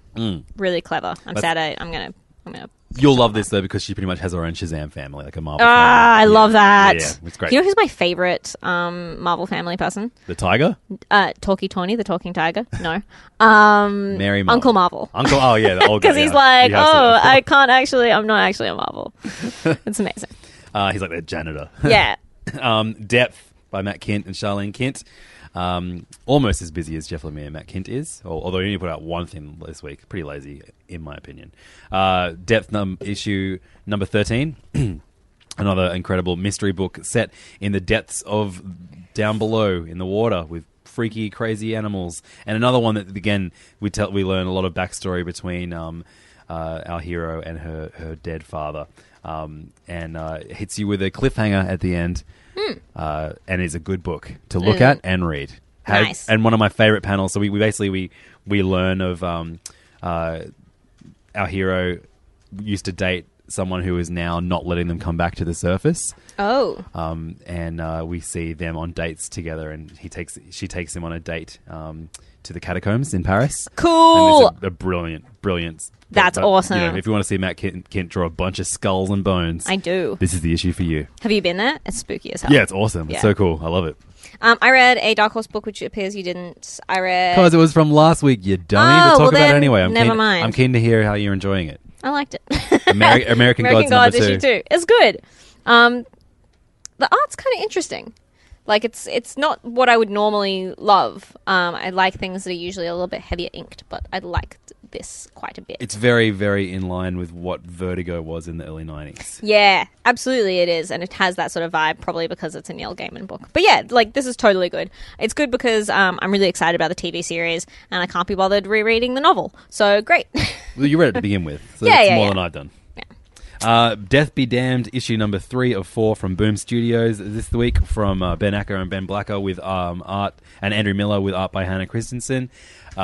This is the penultimate issue of this great little miniseries, featuring a woman who can come back from the dead and an undertaker who wishes her to find the spirit or soul of his dead wife. Mm-hmm. This brings a bunch more mystery and intrigue to the story, because maybe his wife doesn't want to be brought back. Or maybe she can't be brought back? Yeah, there's a whole bunch. And then also there's like a vengeance story in here. Mm-hmm. This is a great issue. Yeah, this is a really cool like there's so much going on in here because it's like a Western comic, but then it's also like this great supernatural comic and very spiritual, and I'm really, really enjoying it. And I love the art. The art's so good. I just love like the blood in this book because it's such a the art's a little bit simplified, like so blood is just like this red patch that just kind of shows up on someone as they die. I like it. It's cool. Yeah, it's very good. It's a very deep thing. I read say one too. more thing that you didn't read. I read issue 2 of The Power of the Dark Crystal, written by what a range of things that Simon Spurrier writes. He does Hookjaw, and then he does The Power of the Dark Crystal, and he does a whole bunch of stuff. X-Men Legacy. Godshaper, you loved that, right? I loved that. That was excellent. We really did too. I'm really keen to read the rest of this. Look, I mean, this is solid Jim Henson fantasy, good times. I like it. The art's good. Read it, please. Cool. Finally, I read Archie number 19. Oh, same. I did also good. read I was going to say, holy shit, what kind of world do we live in if you didn't read Archie? I just left it at home by accident. First of all, make sure you track down the Greg Smallwood cover. That's my favourite that came out this week. Yeah, that was a really Very nice good cover. one. It's Mark Waid and Pete Woods on this issue. And I loved this great issue, which shows Jughead and Veronica kind of becoming friends, which is a thing that rarely happens in the Archieverse. And it's really, really sweet in here. I love this portrayal of Jughead. They've got a lot of things right in this new iteration of Archie, especially Jughead. Yeah, absolutely. So yeah, I mean, was this up to your standards for what you want from an Archie book? Yeah, it was really good fun. This was a really good fun issue. I'm sort of it's getting a little bit drama heavy. Like it looks like the next story arc is going to be the Blossoms. Car crash in it or something like that. I don't know. Really? I don't know where I saw that. Maybe I saw that in a preview or something like that. But I'm still really enjoing the series. Well, the Blossoms have learned that their father isn't their real father. Oh yeah, that was pretty hilarious. But it's done almost like in a comedy version. It's not dramatic at all. And then we also get a backup, a preview of a one-shot Archie you're putting out next month called Next week. Next week, great. Called Big Moose. I have read the entire thing. It is very, very, very, very good. I loved it. I love Moose. He's in top 3. Jughead's number 1. Jughead would be number 1. That's hard. But Betty, Moose would be up Betty there. in there. Betty would probably be in there. Gotta love Dilton. Gotta love Chuck. We'll get back to Moose you, would be people. up there. We'll get back to you. Midge isn't in there, though, is she?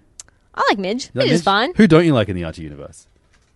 No one. Right. I think they're all great characters. Great. Perfect. Excellent. Everyone's perfect. But yeah, this... Little Abner. Fuck Little Abner. What I read of this Big Moose book looks great. Yeah, it's really good fun. I really recommend it. More one-shots about all these characters. But yeah, again, it's another one with an excellent portrayal of Jughead as like the main driving force behind the story. Yeah. Real good fun. I thought I would also just mention quickly, I got to go to a couple of fun comic book stores in the United States. The one that I spent the most amount of money in was Mission Comics. I accidentally spent a lot of money in there. I was like, I don't want to go in there. And then we went in and I was like, oh, I want all of these things. And I managed to pick up a couple of things that I hadn't seen anywhere else. I got to read 4 Kids Walk Into a Bank, the first 3 issues of that.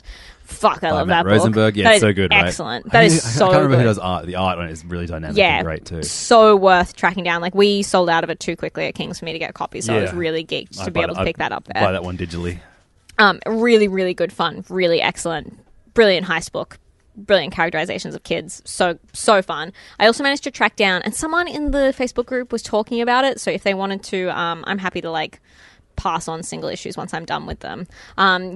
So send me an email, Shawana@kingscomics.com or seriousissues@kingscomics.com. By Grim Wilkins Miranda, which was something that was partially published in Ireland, the last issue of Ireland. This is brilliant. This is like this totally wordless, incredibly beautiful comic. Like, holy moly. Really, really highly recommend. So is this a story? I flicked through it and it just looks like pinups and stuff. Like no. It's a story. It's an it's sort of a. Sorry, pinups drastically undersells what this is. Yeah, it's a beautiful artwork. No. There's an ongoing story in this, and it's really excellent. I really highly recommend tracking it down. I also got Michael DeForge's latest book, which is Styx Angelica Folk Hero. So good, so fun. I'm about halfway through it. I really highly recommend tracking that one down. He writes himself in as a character. Also, Lisa Hannawalt shows up as a character. She's like a law moose. It's really, really fun. If you like Michael DeForge, you'll love this. Did you say a law moose? Yeah, she's a Cool. moose that does law. Great. Of course. I also got I Saw It, the atomic bombing of Hiroshima, a survivor's true story by Keiji Nakazawa, who's a manga artist who also did a series called Barefoot Gen, which was less biographical, but also about the bombings and the what that did to the people in Japan. This is like a totally brilliant single issue format recounting of what happened. It's really horrifying to read, but brilliantly told. His art's incredible, and it's so worth trying to track down. I'm pretty sure it's all online, so you could probably just try and track it down, but it's worth having in the single issue. I really like good that. find. And also I read The Left Bank Gang by Jason, which is really, really good fun. It's like this universe in which Hemingway and James Joyce and a whole bunch of other F. Scott Fitzgerald are all cartoonists instead of writers, and then they rob a bank. It's great. It's excellent. What more do you want? I read Roughneck by Jeff Lemire. And cool. I think we can talk about it in depth when you've read it too. Yeah. But I spoke about it at length on the Weekly Planet, which you should definitely go and subscribe and listen to anyway. I'm sure most of you already do. But I had a really great time just fitting in there, just being with Meso and James. Being mates. The main topic, I posed the question that comic book adaptations are never as good as the comic, and they had to challenge. Their challenge was to find one that was. Did we or did we not? Oh, can't Have you to just tell tune me? in. No. Oh. Never. The only one that I think is better than the comic it's based on is Kick-Ass, the first movie. I think that was brought up. Yeah, I think that's better than the comic. We found something that was better in the comic that wasn't in the movie. Ooh, I'm excited. But yeah, Roughneck by Jeff Lemire. If you are a fan of Jeff Lemire, you should absolutely get it. I probably already have it on your order. It's already sold out of its first printing, so make sure you just try and find it wherever you can. But this is like a very grounded story that is extremely Canadian. Involves the First Nations people of Canada. Oh, amazing! And there's a lot of hockey. Great. And it's about like a disgraced hockey player trying to pull his way out of the dirt and reconnect with his estranged sister. Amazing. And it's I'm so excited a to lot read of that. tragedy. It's a great read, and it's very much in line with Essex County. And his more personal works like that. I loved it. The colours on it are really beautiful muted blues with occasional splashes of red, be it from blood or flannel. Canada. Yeah, I thought this is a fantastic book, and if you loved Essex County and Underwater World, this will be right up on your list too. Awesome. Highly recommended, like an absolute must get. And we try and do. I try and keep up with graphic novels because at the end of the year we're going to have to do a little list of the best ones, and I can't think of any graphic novels besides this one that I've read this year. So I don't know that Japanese one about the I haven't finished it yet, but them dealing with the nuclear. Yeah, I haven't finished that planet. either. That's good. No, I'm sure I've read all the things. Yeah, this Roughneck's awesome, and I also I picked it up, so I'm going to read it on the train home today. Soupy Leaves Home is an all ages book that Dark Horse put out this week, written by one of our favorite new writers who does Shade, The Changing Girl, Cecil Castellucci, and we also just recently found out that Cecil is a girl. Oh, she's a lady. She's a lady. There you go. Jose Pimienta did art on this one. I have no idea what it's about, but Looks good. Yeah, it looks really cool. So we're going to read this one on the way home now. Nice. Yeah. Two things I quickly wanted to mention before we talk about what's coming out next week. If you're in Sydney at any point, but this week, Wednesday, the 26th of April is Aliens Day. Happy Aliens Day, everyone. Because the new James Decaux Alien Dead Orbit is coming out this week, and I'm heaps geeked about that. But to celebrate Aliens Day, Kings are doing a sale. We're going to have 20% off, 25% off for gold card holders of all Alien and Alien Universe, so including Predator and Prometheus and etc. Comics, merchandise. We have a lot of cool Aliens figures, so I really highly recommend coming in for that. And also, Free Comic Book Day is coming up. Yeah, I saw. I'm going to mention it every week, but just it's all I am doing at the moment. Yeah, you've got Nicola Scott coming down. Yep, we've got Nicola, we've got Dean Rankin, who is this total legend who does Simpsons comics, and he does cool Simpsonized versions. Levins and I got ourselves drawn as Simpsons characters last year, and it's really good fun. He's amazing. Also, Phil Barlow and Helen Meyer, who do Zooniverse and who've had their stuff published by in Ireland and published at Image. They're coming up from Melbourne as well, so that's going to be really, really good fun. And I think that they're going to be launching something cool. Oh, fun. Yeah, we have so much planned for the day. It's going to be really, really good fun. Saturday, May 6th. If you're in Sydney, please come down to King's Comics. We'd love to see you. I'll be there. Yeah, I'll be there. I will definitely be there all day. But if you're not in Sydney, it's such a fun day. Go if you're not, super familiar with your local comic book store. It's the perfect day. I used to visit every single comic book store in Sydney on Free Comic Book Day. That's insane. And get all the free comics. You're crazy. And now comics are worthless to me. Heavy. Comics coming out next week that are not worthless. And holy shit, there's a lot of comics next week. Big week. You got the Big Moose one shot. We already picked it up. We got Aliens Dead Orbit, which is the brand new Aliens book by James Stocco, one of our favorite creators, doing a very unique looking Aliens book. Super exciting. Can't wait for that. We've also got there's a new Britannia series starting at Valiant. I'm really excited about that. Me and Jim are excited about that. I'm also excited about the return of both Bitch Planet and Black Monday Murders. Keen to see both of those come through again. Yeah, and we're also getting the finale of Supergirl Being Super. Yes. By Mariko Tamaki, who is actually coming out here for the Sydney Writers Festival. Yeah, I know. I need to look into We need to tickets try for and that. interview her. Yeah, definitely. We should. And someone else is coming out too. Roxanne Gay. We should try and interview Roxanne Gay about her comics too. Christ almighty. Let's make a note. There's a whole bunch of our favorite comics coming out. We've got Exo Manowar issue number 2, which I'm excited to visit again. So all kinds of great stuff. Make sure you listen to next week's episode as well. Hope you enjoyed this one. Let us know online, facebook.com/Serious Issues Podcast, or join our group, which is facebook.com/group/Serious Issues Podcast. You can find us on Twitter. Serious__issues is our username, or individually at Siobhan CBG and at Levdog LEVDAWG. Come and say hello to us on Twitter, Instagram, and Facebook. Hey. And of course, you can email us seriousissues@kingscomics.com with any comics related questions you might have for us to answer in a future episode. Always good fun. Thanks so much. If this is the first episode that you've listened to, you come over from the Weekly Planet. I hope you enjoyed it. And please stick around. Talk about comics with us every single week at Serious Issues. Thanks, guys. Thank you so much. See you next time. Bye.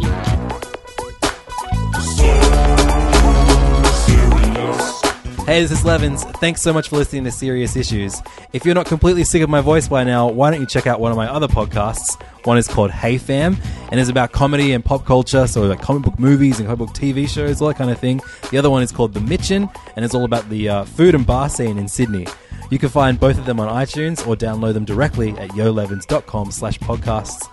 Thanks so much for your support, and I'll see you next week. Bye-bye.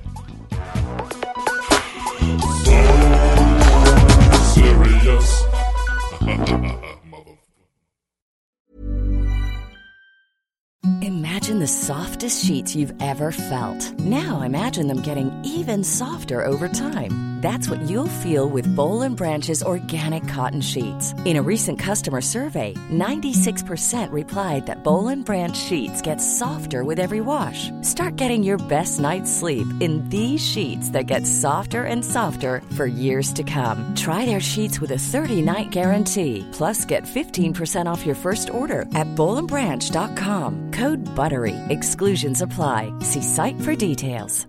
Hey, it's Paige DeSorbo from Giggly Squad. High quality fashion without the price tag. Say hello to Quince. I'm snagging high-end essentials like cozy cashmere sweaters, sleek leather jackets, fine jewelry, and so much more. With Quince being 50 to 80% less than similar brands. And they partner with factories that prioritize safe, ethical, and responsible manufacturing. I love that. Luxury quality within reach. Go to quince.com/style to get free shipping and 365-day returns on your next order. Quince.com/style. Ever catch yourself eating the same flavorless dinner 3 days in a row? Dreaming of something better? Well, HelloFresh is your guilt-free dream come true, baby. It's me, Keke Palmer. Let's wake up those taste buds with hot, juicy pecan-crusted chicken or garlic butter shrimp scampi. Hello Fresh. Stop dreaming of all the delicious possibilities and dig in at HelloFresh.com. Let's get this dinner party started. Even when we're on a budget, we still deserve nice things. Quince is a place to scoop up stunning high-end goods for 50 to 80% less than similar brands. They have buttery soft cashmere sweaters starting at $50, luxurious Italian leather bags, and so much more. Plus, Quince only works with factories that use safe, ethical, and responsible manufacturing. Get the high-end goods you'll love without the high price tag with Quince. Go to quince.com/style for free shipping and 365-day returns.